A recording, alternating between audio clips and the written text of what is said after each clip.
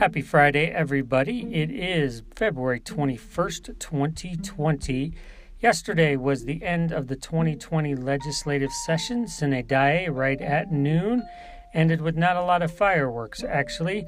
Budget was the thing that was looming over the end of the session, and both sides, the House and the Senate, really had the wrinkles worked out before the end of the session. So there wasn't the dramatics there, although there were some things leading up to it that obviously were filled with dramatics.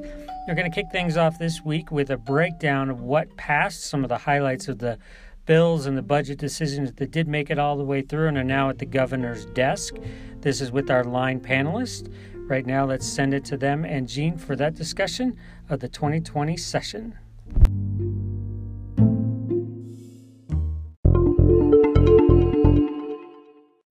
The budget was job one for the 30-day session, and it was pretty much the last thing to get hammered out. But New Mexico also has a new trust fund for early childhood education and a controversial red flag law. Here to give their insights and opinions on the legislative session, we have with us former state senator and line regular Dede Feldman is here. Also joining us is a welcome guest, Martha Burke, political psychologist and author of the book Your Voice, Your Vote. Diane Snyder is also here today. She's another line regular and a former state senator. And completing our table is Merritt Allen. She's the owner of Vox Optima Public Relations. Great to have you all here today. Now, Dede, no denying spending is way up. There's no denying this. And along with the revenue, do you see anything that will keep the state, how to put this, from those kind of cuts, those painful cuts we had to endure a few years ago, anything like that on the horizon? Because John Arthur Smith was a little bugged out about how much we're spending here, calling it, we're on a little bit of thin ice here. Did you see that the same way? Any danger flags for you? No, okay. Because we're putting money into reserves. In fact, John Arthur upped the amount of money put into reserves from what the House had recommended. We're creating trust funds left and right rather than creating recurring spending programs, in foremost of which is the Early Childhood Fund. And there may be others. So I don't think that there's a lot of danger. Of course, as much as the Republicans worry about, overspending and the rate of spending and so on, we have to remember that issuing tax cuts also is a recurring hit to the budget. So, on the one hand, if you are saying don't spend so much, then I think that you also have to be saying, don't give away all of our revenue in tax cuts, which is the position we found ourselves in after the big Richardson tax cut. That's right. And then the big crash of the stock market in 2008. We had a structural deficit at that point. We are miles from that right now. That's a good way to set it up. I appreciate that. And Diane, the idea, just staying on the same thing for just a quick sec before we get to some individual bills, that effort to pay for capital projects with one-time dollars versus having borrowing all the time. Back in your time, of course, we were borrowing like crazy, it seemed. Yes. Your sense of that, are we on the right track on that? Yes, when you have such a surplus, then you need to pay for the urgent needs of infrastructure. One of the things that's always been, and I always thought was foolish, but it was routine, is that someone would ask to build a road and it was going to cost, or a building, let's say, and it was going to cost $2 million. They would give them $50,000. And I'm going, you can't even do a design for $50,000. And so it didn't make any sense to me. So one of the things that I tried to do, and I got told by APS I couldn't do it, but I did anyway, is I went ahead and funded totally the baseball renovation at Sandia High School. And I said, what do you need? And so we did it. And I like the idea that we look around and we say, our bridges need to be done. A little concerned about the cuts in infrastructure from 250, I think, to 185, something like that, because our infrastructure is in such bad shape. And bridges and the dams, nobody's talking about the dams, except last night in the middle of the night or late night, there was some discussion about dams, and Story Lake was one of the subjects that came up. That dam is in terrible shape. and we can't afford not to. I mean, that would wipe out the whole area if we didn't do something. So yes, I'm very pleased that they went to looking at the full cost while we have the money. Because if you wait and just parse it out a little bit at a time, you're going to end up with a bus cycle. Interesting points there. Go ahead, Isn't that also, and correct me if I'm wrong, but if they do enough of these little partial things, you end up with all these little pockets of money that can't do anything, but yet the money is encumbered. It's encumbered and it just sits there, and nothing happens to it. And It just sits there until the next bust, at which time it is swept on back into the general we fund. take it back. Speak from experience, I see. That's right. I like that. Let's get into a couple of bills here real quick. Certainly some things that passed. No small controversy for the red flag law, Senate Bill 5. A lot of heartburn out there, no small amount of heartburn about the way it was debated as opposed to what the bill was all about. Your sense of that? Yeah, I'd like to talk about some of the things that were said during the debate that were pretty ridiculous.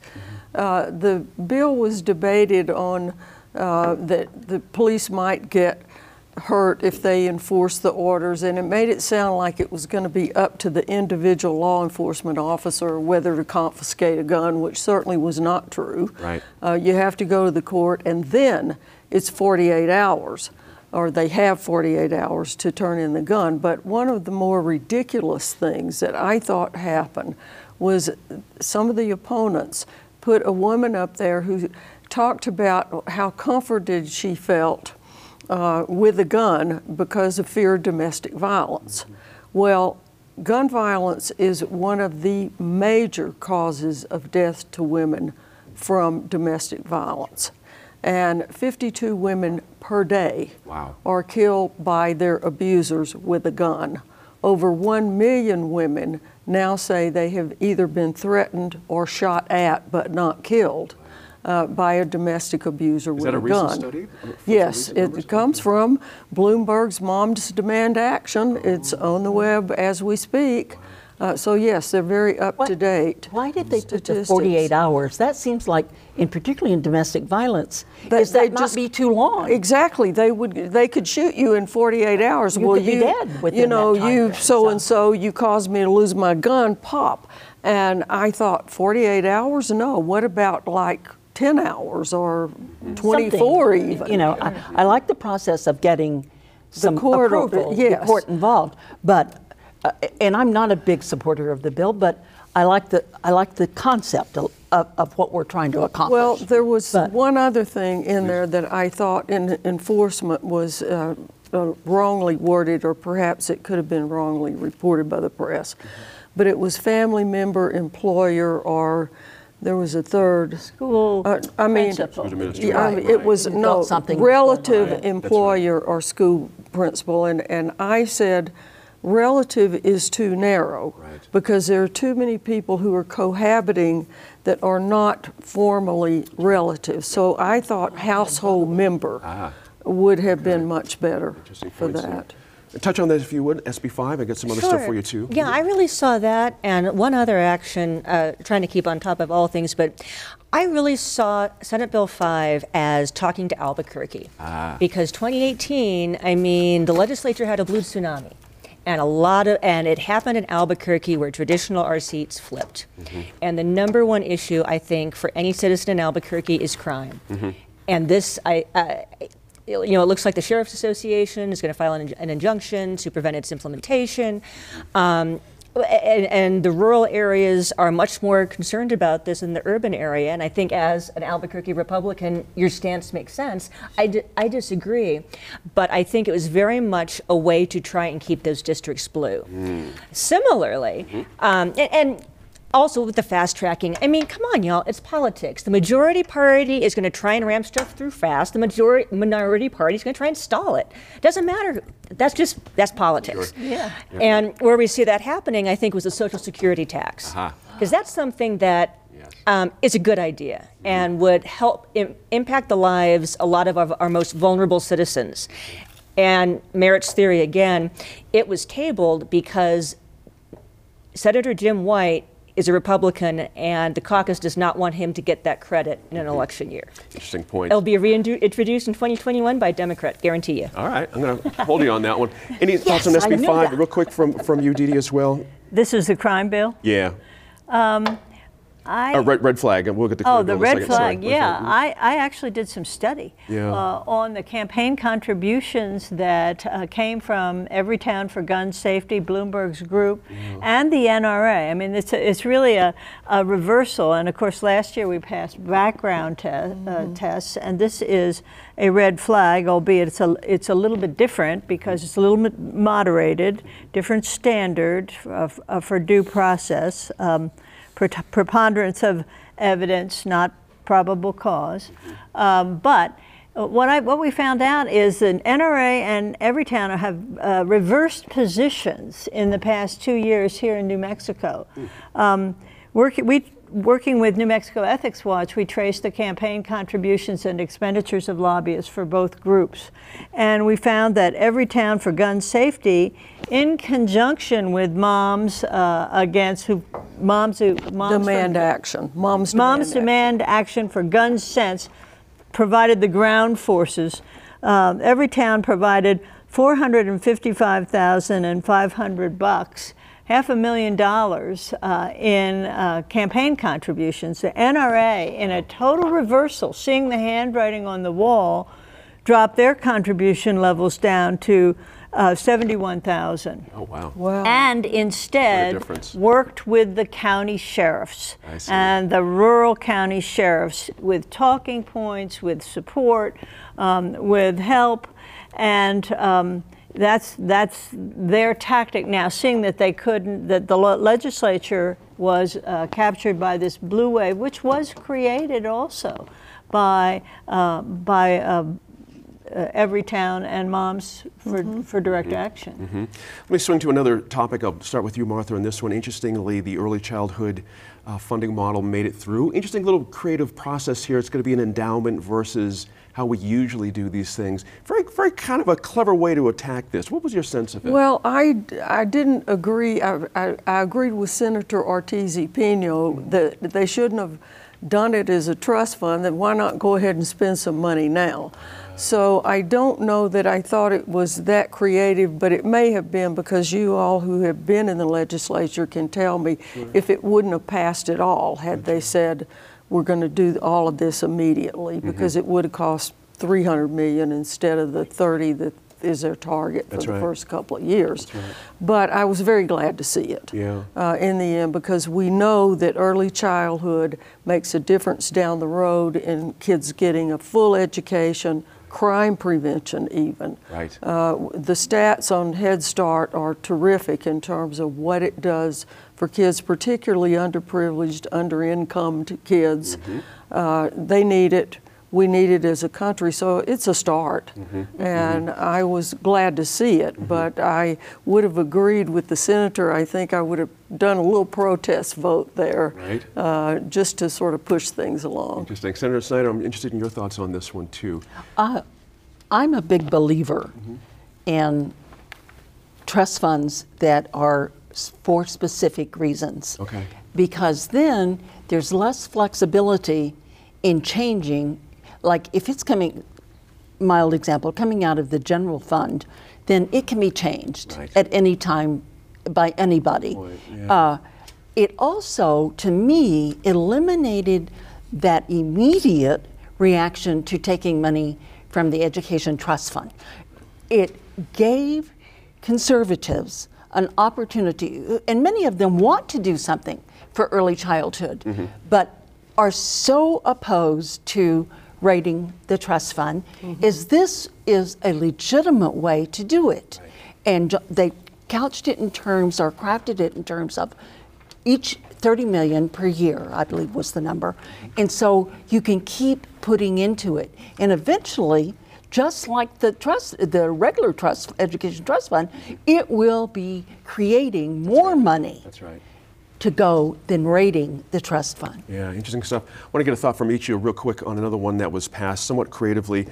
Senate Bill 72, the pension overhaul. Interesting that, we've been so stuck on this for so long. we finally got somewhere with this. I'm interested in your thoughts on that.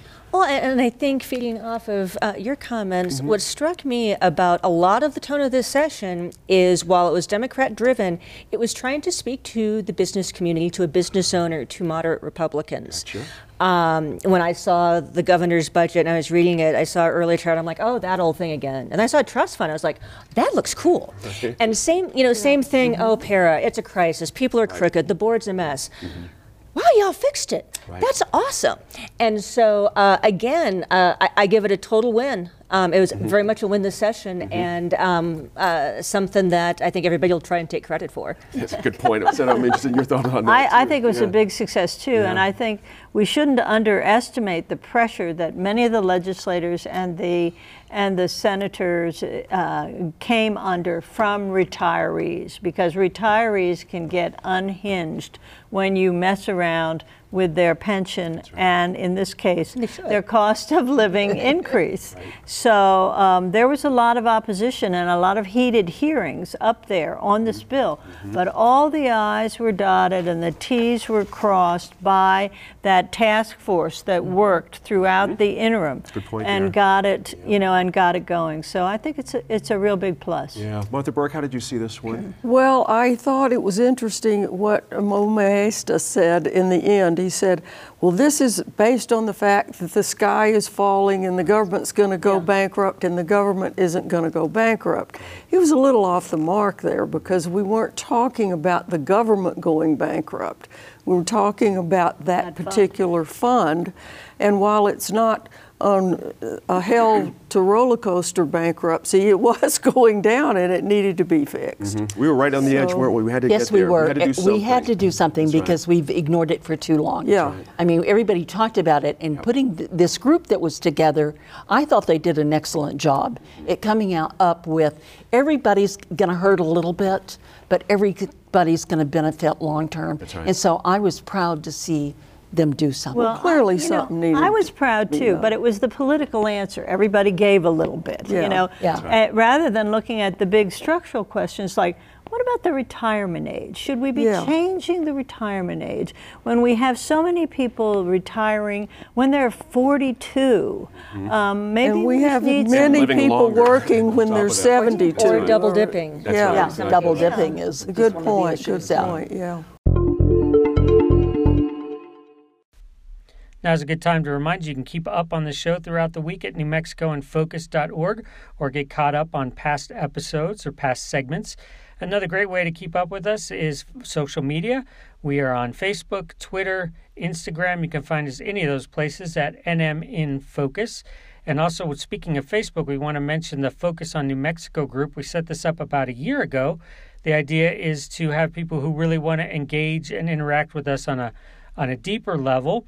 And we've been pulling from that group during the legislative session for discussions about what's going on in the session, and we want to continue to do that. So sign up to become a member if you aren't already, and we'll ask you in the future to participate. All right, getting back to the show now. Gwenda Dolan, she's our Your New Mexico government correspondent. She spent the day up in Santa Fe on Wednesday as things drew to a close. She talked to leadership in the House and the Senate to get their evaluations of what happened in the session and what didn't. Once again this week, correspondent Gwenda Dolan stalked the halls of the Roundhouse to get a feel for how lawmakers think the session went. The big struggle in the last days of the session, money, and how much of it is safe to spend. The budget is lawmakers' #1 job during this 30-day session, but it's almost always the last thing to get done. Lawmakers tussled over how much money to save and how much to spend on projects that got neglected during the dry years. Representative Harper, the state got a bonus this year, and we've got a little extra money in the checkbook. How did we do this session, kind of keeping the checkbook balanced? Great question. And including this year and last year, the state has gotten an extra $3 billion. I mean, that is huge. And what we've done with all that money is spent and spent and spent. And I'm super concerned about that, because when you look at how much we've raised our state budget these last 2 years, 20% spending increase. The safe number to raise our budget by, when you go back looking at the last 30 years, inflation, population growth, 3%. So we're raising the budget in 2 years, what should naturally take about 7. So this is really setting us up for a catastrophe. We know the oil and gas industry is boom and bust. It's not if, but when the next bust happens. And when that happened last time, we had to sweep money from every elementary school and middle school in the state and high school. We had to furlough workers. We had to sweep money from government agencies. It was really, really painful. We have gone through big spending periods before, and people say some good things happened. So this 20% increase in spending over 2 years, that's even greater than Governor Bill Richardson's increase in spending when he was running for president, right? And we got a spaceport for you, a rail runner for you, and yeah, that spaceport has just been amazing for our economy, right? I mean, I love space. I'd love to see it be successful. Maybe it'll start here soon, but a lot of this spending that we've done with this $3 billion is going to evaporate. Your normal New Mexico family won't see any difference in their roads or anything else. Now, we have got the tax stabilization reserve fund, but people want to make some changes to this. Yeah, so this is really sad for me. So one of the last things that Chairman Larrañaga did, a great statesman, was set up this tax stabilization reserve. And it was designed so that when it's a sunny day, it captures money and makes it hard to take out. And then during a rainy day, it frees up that money so we don't have to come in and sweep from schools. Well, the only thing raining right now is money. And we are going to try to tap this fund right now. It just blows my mind. Senator Smith, what were your top priorities coming into this budget session? My top priorities are funding government in a responsible fashion, trying to figure out what's going to be reoccurring and what's not reoccurring in dollars, and that's a real challenge when you rely on oil and gas.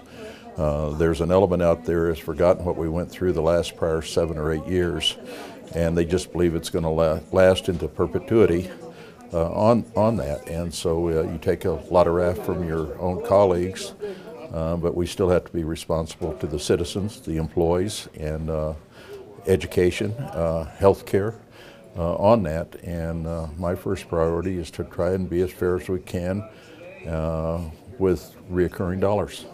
So some of your colleagues say, we've got this big windfall, we've got extra money after a long dry spell, we should invest in those things we've been talking about this whole time, we should spend more and save less now. Well, you know what's happened, we've grown the budget in this session 3 times the CPI on that. You're getting in a very dangerous zone, especially if the bottom falls out of oil and gas. Is there anything that you didn't get accomplished this session that you want to make sure happens next year? I'm hoping that next year that we have a spending level that has the revenues to support it on that. And I expressed concern on House Bill 2 that when you have an increase in spending 3 times what the CPI is nationally, you've got some challenges for next year. But I think we'll be able to make it fit, and we're going to work through that. But once again, this state needs to thank oil and gas. I'm getting letters that we've got to get off fossil fuels. They don't tell me how we're going to replace the $3.5 billion that they delivered to our state budget. Well, cannabis legalization was something that didn't happen this session, and advocates say there would have been at least some money there. Well, they're trying to sell cannabis on the basis that it's revenue generating. Contrary to what they're telling, the financial people in Colorado saying it's costing the state more with the services they have to deliver than what cannabis is generating for their state. So the buzzword that it's going to generate all these dollars and all these jobs is not the actual fact of what's happening to our neighbor to the north. Mr. Speaker, Representative Harper told me the legislature has been raining money, that this budget is a fiscal catastrophe. Have you been responsible with money? Absolutely. We are going to set a record for reserve levels. We're going to be $2 billion of cash reserves. We've never seen that before. We've also never hit 25% reserves, at least in living memory of anyone involved in the budgeting process. we are above and beyond the gold standard for states, even states like New Mexico that are overly reliant on a single industry for state revenue, in our case being the oil and gas industry. We are working very hard to wean ourselves off our dependence on oil and gas revenue. That has an additional benefit of helping us address head-on the climate crisis that we're facing. And as we do that, we will see a more diversified economy. But through all of that, we need to make sure we're maintaining sufficient levels in the reserves. The bill, when it left the House, had 26% reserves. After the work the Senate has done, it's 25% reserves. Representative Harper and some of his colleagues in the minority are focused on a single account within the overall portfolio that makes up the state's general fund reserves. And we are having a technical bill that is moving forward to tweak the way money is shared between those accounts so that the overall 25% reserve balance is also reflected in each of the individual accounts that make up the portfolio. Are we talking about the Tax Stabilization Reserve Fund? Yeah, the Tax Stabilization Reserve has over $1.3 billion in it. And when the late Representative Larrañaga set up his rainy day fund bill, no one in the legislature anticipated $1 billion in a single year of oil revenue. That's resulted in a massive series of deposits into that account. But the argument is, now we are flush. Now we have the money. Now that fund is doing well. But if we look at history, we see that we're probably at the top of a roller coaster with oil and gas. Why make it easier to take the money now when we are flush and instead of waiting until we hit bottom, which everybody says will happen? We're not making it easier to spend the reserves, and respectfully, Representative Harper is simply mistaken. This issue of the technical account management within the reserves is something that the Republicans have attempted to seize on to try to confuse the public into thinking that we are running a deficit. But the financial summaries published both by the House and the Senate, accepted by the governor's office, show there is literally no doubt we are running 25% reserves. Legalizing recreational marijuana and the red flag gun law, they got a lot of attention before the session, but they really took up a lot of time and conversation during the session. Were they undercooked before they got here? Well, the Extreme Risk Protection Order bill was put through the legislative process. Changes were made, and it's on the governor's desk. In fact, I think I just signed it yesterday, so it's on its way up. It was subject to the committee process for a reason, because people come from a diverse set of backgrounds. They look at the bill. They have ideas for how to make it better. But it's a gun bill, and this is a budget session. It's a bill that's going to save someone's life this year. And maybe more than one person will be alive when we convene in the next session who otherwise wouldn't be, and that makes it worth it. All right, the line panel's already weighed in on the things that they saw that were accomplished, that did pass through the legislative session this year. Now it's time to focus on some of the things that didn't, and of course that will start with the legalization of cannabis recreationally here in New Mexico. This was on the governor's call. It was one of her priorities, but was really DOA this year. Didn't even make it to a second committee hearing. So the line panelists will weigh in on why they think that happened, as well as some of the other things that will have to wait until next year. When we read the tea leaves of each legislative session, sometimes we can learn as much about what happened by looking at what didn't pass both houses and where it hung up along the path to the governor's desk. And Diane, recreational cannabis didn't even make it past its second committee hearing in the Senate. What went wrong in your view there? I just don't think the legislature was ready to take that on yet.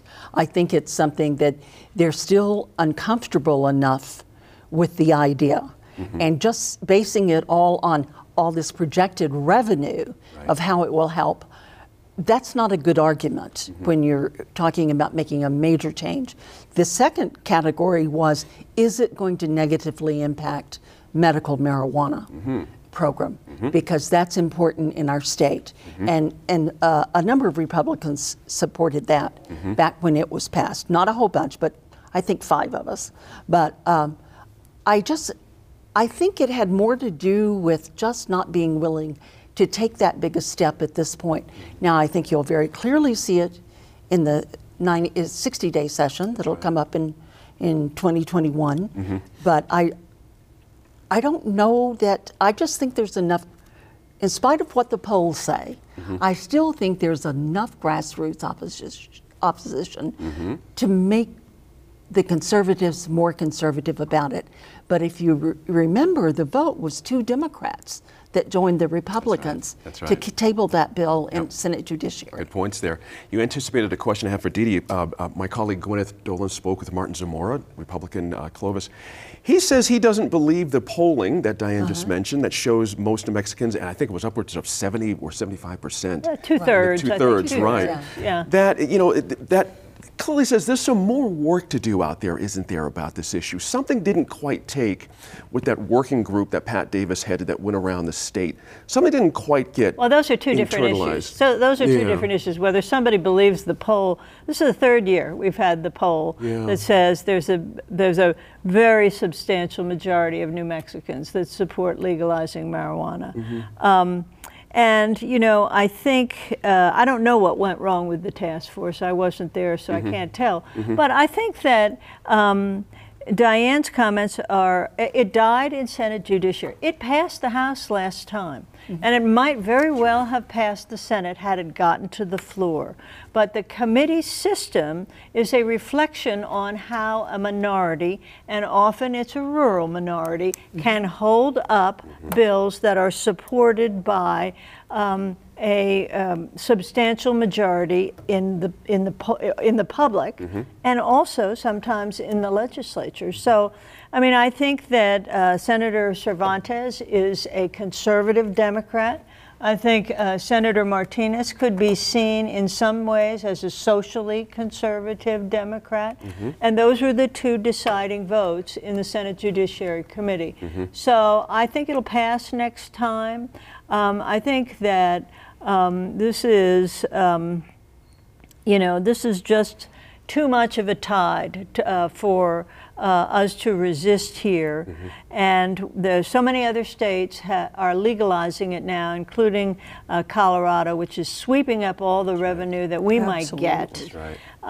And the longer we wait, the less of an economic development argument there will be to be made, because the customers will have gone to Colorado. Now, eastern New Mexico, ironically, would benefit the most economically because of the Texans coming in. The Texans are never going to pass it. It was a big ask for a short session, though. There's that.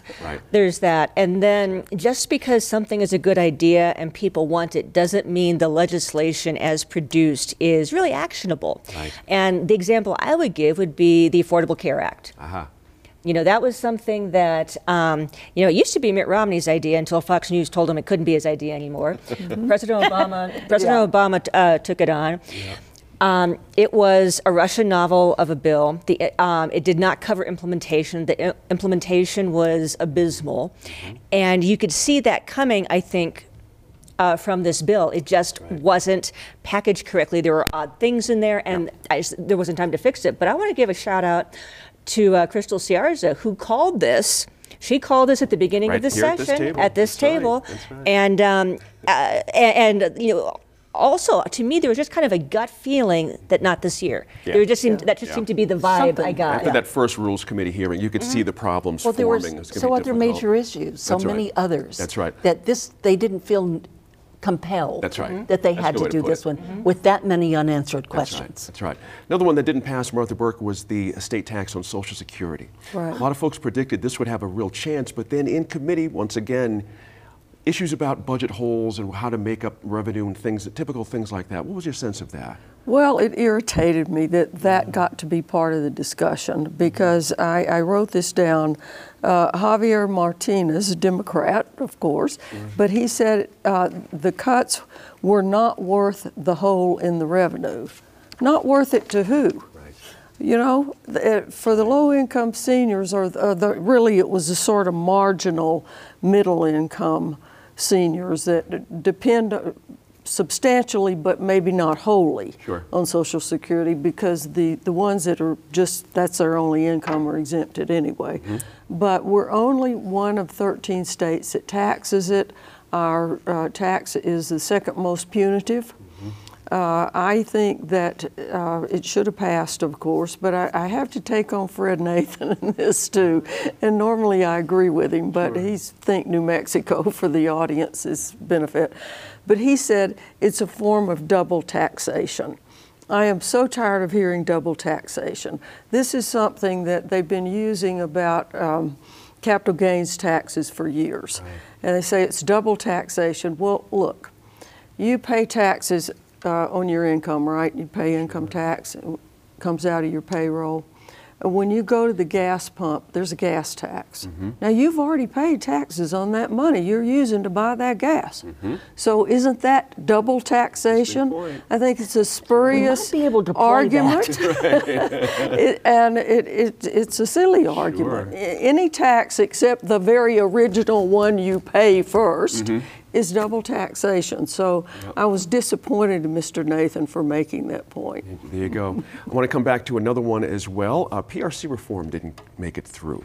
Senator, I'm curious your thoughts on that. It was, a push, I would guess. I thought it was a big push. Yeah. I thought it was very much not a retaliation in the traditional sense, but a response to all the things that have gone on at the PRC the last few years. That's a good way to put it. It's a cry for, we've got to do something to change this system. We want it to be more equitable. We want it to be, we want professionals making those decisions.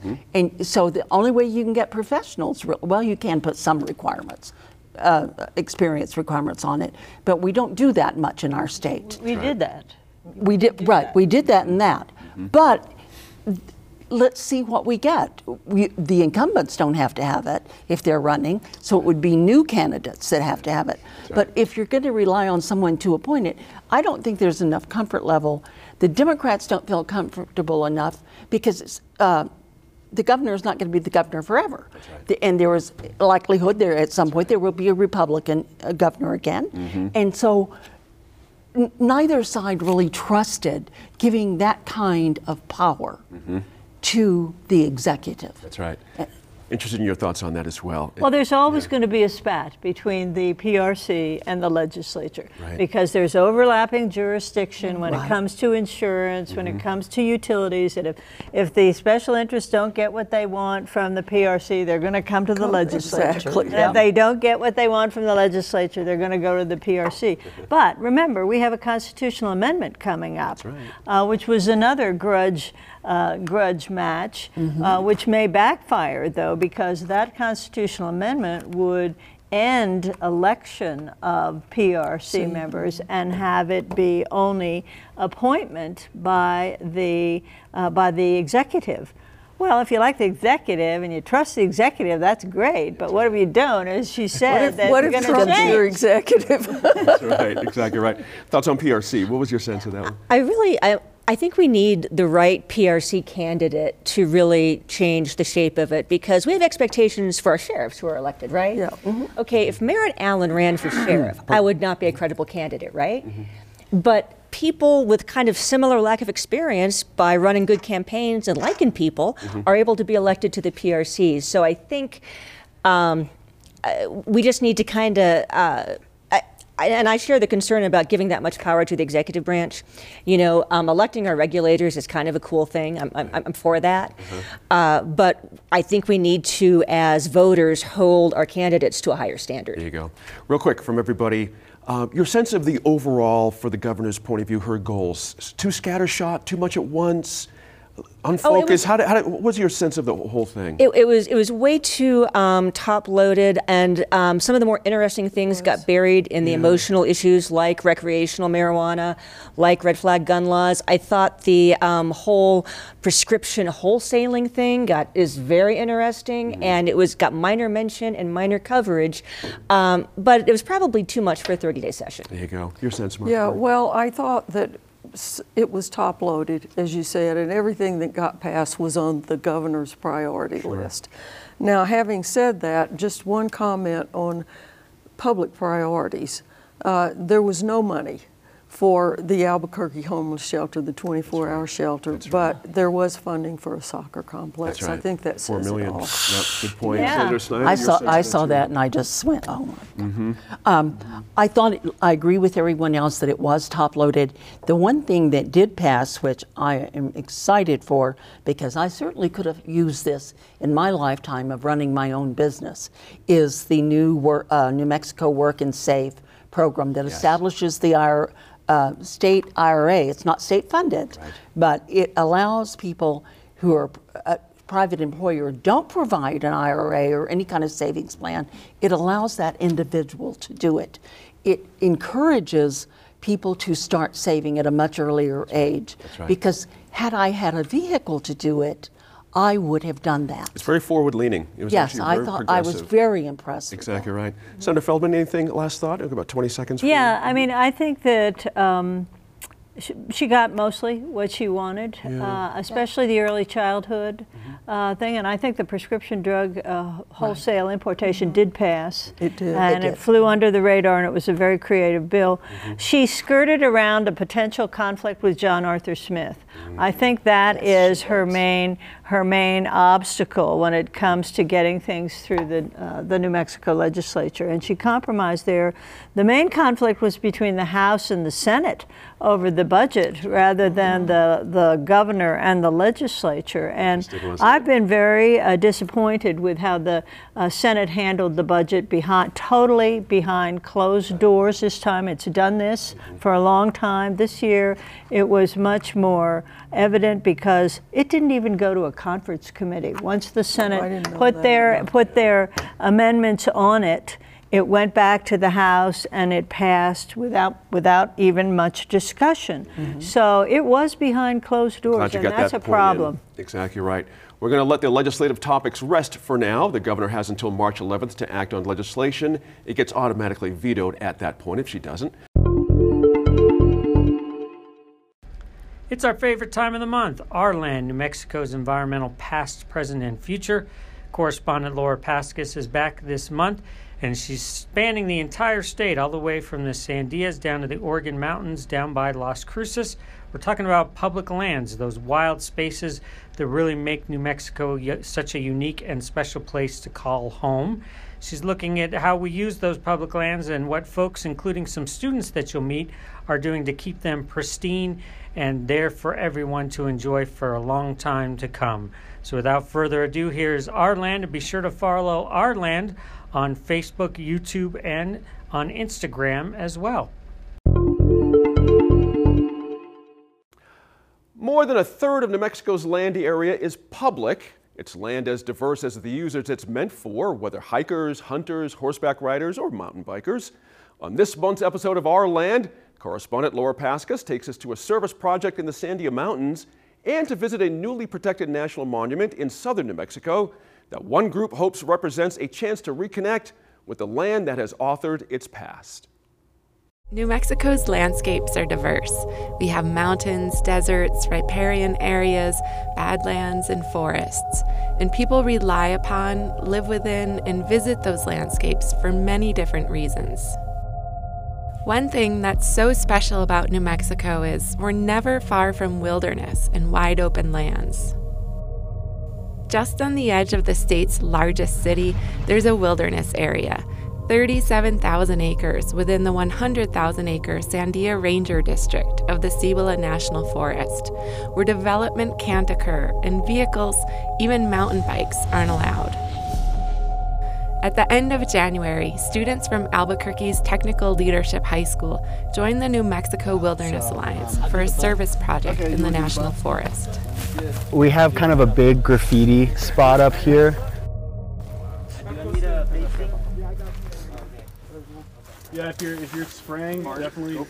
These students, they spray it with this chemical, and then they'll let it sit in for a while, and then they'll scrub pretty extensively, as you can see. It's tiring, and then we wash it off with a kind of a spray pump. And then we just repeat the process. It can be kind of arduous and take some time. So it's nice to have a bunch of them out here trading off. Will Ribbons works for the New Mexico Wilderness Alliance. He says projects like these create a culture of caring for public lands.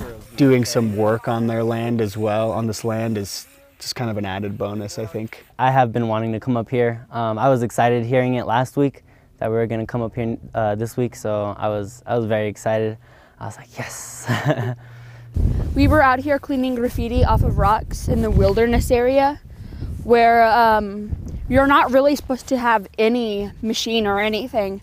It's a wilderness area because it's supposed to be non-man-made. It's supposed to be this area where animals can go and have sanctuary and be their self without man interfering.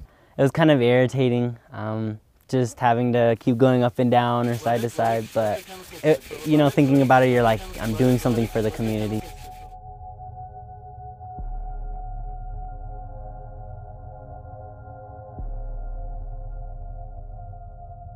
In southern New Mexico, the community came together to protect another unique expanse of public land outside Las Cruces.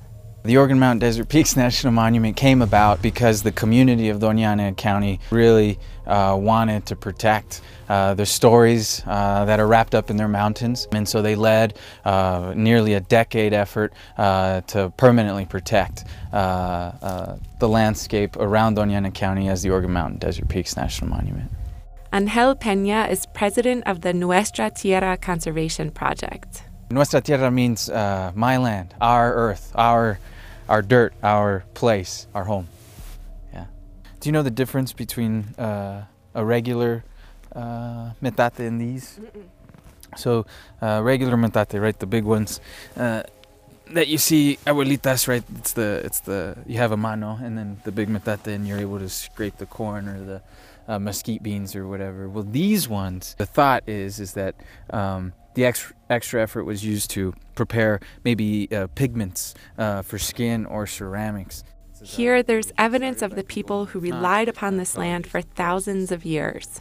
This place has been a special place for a long time, and people have been here using this place as a cultural highway for a long time. And hopefully today, if we explore a little, we'll run into some ceramics that'll really help us piece together the story of the people who were here.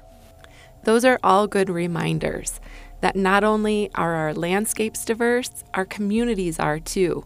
And everyone not only needs access, they need to feel welcome. There was a lot of energy around monument designations a couple of years ago. There was a lot of effort to highlight and amplify those diverse voices who use public spaces. But I think, especially down here in the Frontera, we felt a little like we've always been here. You know, we've always been and used these places. We've always explored and relied on these places at times to feed our families. And I think some folks maybe felt a little insulted because we're forced to remind folks that we've always been here, but we will always be here also. So, yeah. And building new relationships with the landscape doesn't have to be difficult or expensive. I became a father really young and quickly learned that it was cheap to take my little girl on a hike. We packed up a picnic and we threw her in a backpack and we were good all day long. And that's really has been the foundation for my experiences and love for the desert. Peña takes his daughter, now 11, hunting too. Just north of here, just last year, we're hunting for mule deer and hiked up and down those mountains, up and down the Robledos in the Sierra de las Uvas. Together, they're sharing new experiences, building new stories, and making connections between the past and the future. For Our Land, I'm Laura Paskus.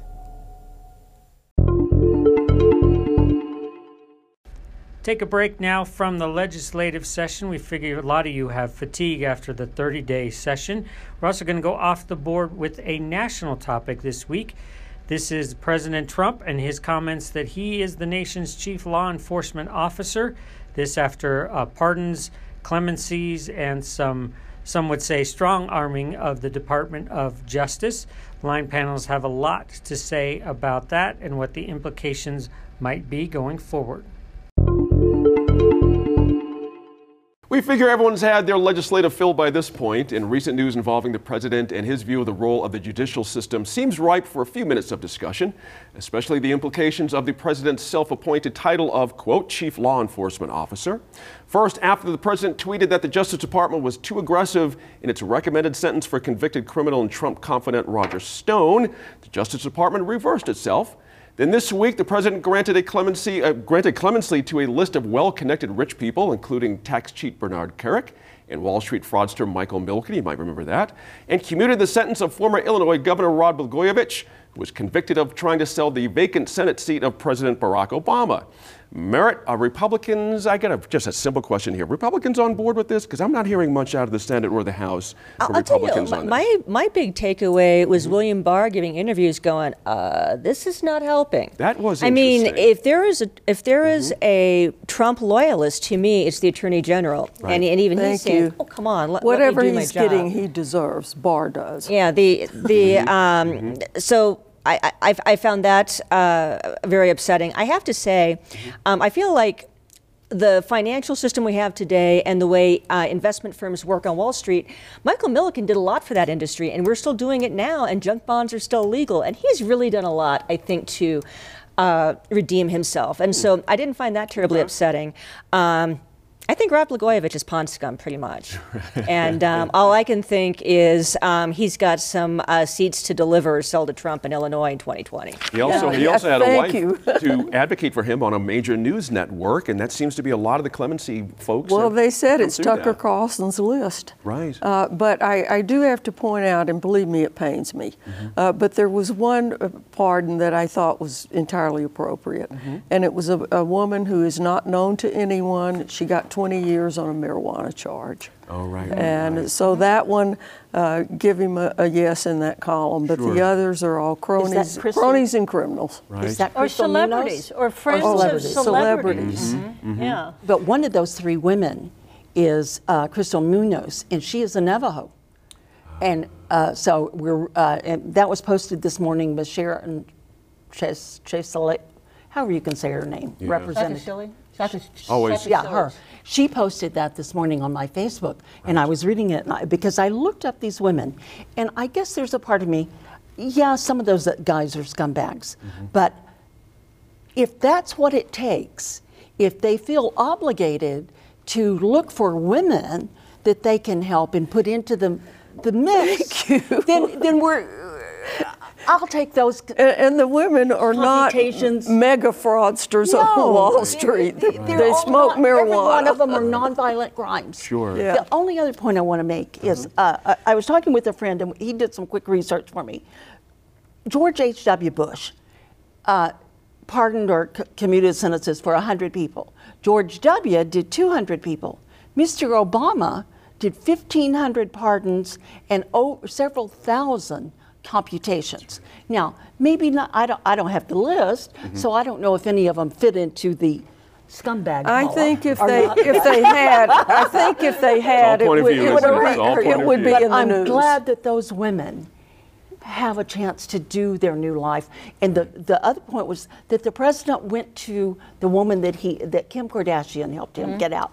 He went to her and asked her for information and referrals for people, and another women's organization, justice organization. So that to me was the small little piece of redeeming factor in the. Well, it was an attempt at getting redemption. Right, and that's okay. As I said, well, it's good for the women. However I can get it. But is there not an issue here about ceding this kind of power to the executive from our Congress? There's just any ramifications down the road here? This is corruption. Yeah. This is legitimizing corruption. This is Trump emboldened. This is challenging the rule of law. Why should anybody, why should anybody obey the law if there's a prospect of being pardoned by their friend or by a celebrity connection or by having been on The Apprentice? Rod Blagojevich was on The Apprentice. Exactly. And so now he's being pardoned, and he said he was a political prisoner. Right. This just sounds like Russia. Yeah. And when is Trump going to declare himself the king? Well, I don't know, but they've been pardoning people ever since this whole discussion. I can remember Dukakis and Willie Horton. I mean, that, y'all maybe or remember that story. No. And I'm just going, so Mr. Trump is not the first person to do it. We don't like him doing it, and we don't like many other things that he has done. So I think we're a little harder. I'm not disagreeing with the right and wrongness of this. I'm just saying I think our perspective is a little bit different. Is he the first person to be so blatantly political with it? Quid quo pro. This is unprecedented, and it is making prosecutors around the country sit up and take notice. Some of them are resigning. Some of them in the Roger Stone case have resigned. And there will be others, and I think thousands have written letters to Barr, also commenting on how Trump is interfering with the Justice Department. Let's not forget the intimidation of judges. Look at the Stone verdict. Yes, yes. But look, 3 years and 4. What happens if Mr. Stone gets pardoned? Any thought? I'll start with you, Merritt, on that. Does that make this whole thing seem that much darker to you? I mean, to me, at this point, he keeps raising or lowering the bar, however you want to take it, and we get so used to it, and he's so unrepentant about it. It's just one more thing. So I don't think it will have a lot of an impact. To my Democratic friends at the table, my advice as a prognosticator is if you want to do something about Trump, take the Senate in 2020. Absolutely, absolutely. We agree completely on that. Interesting stuff there. And that makes my He would be so frustrated. He'd say, I quit. I know. Maybe. I want to say thanks to our panel for weighing in on this and broadening our scope this week on matters outside of our state borders. Good stuff. Thank you.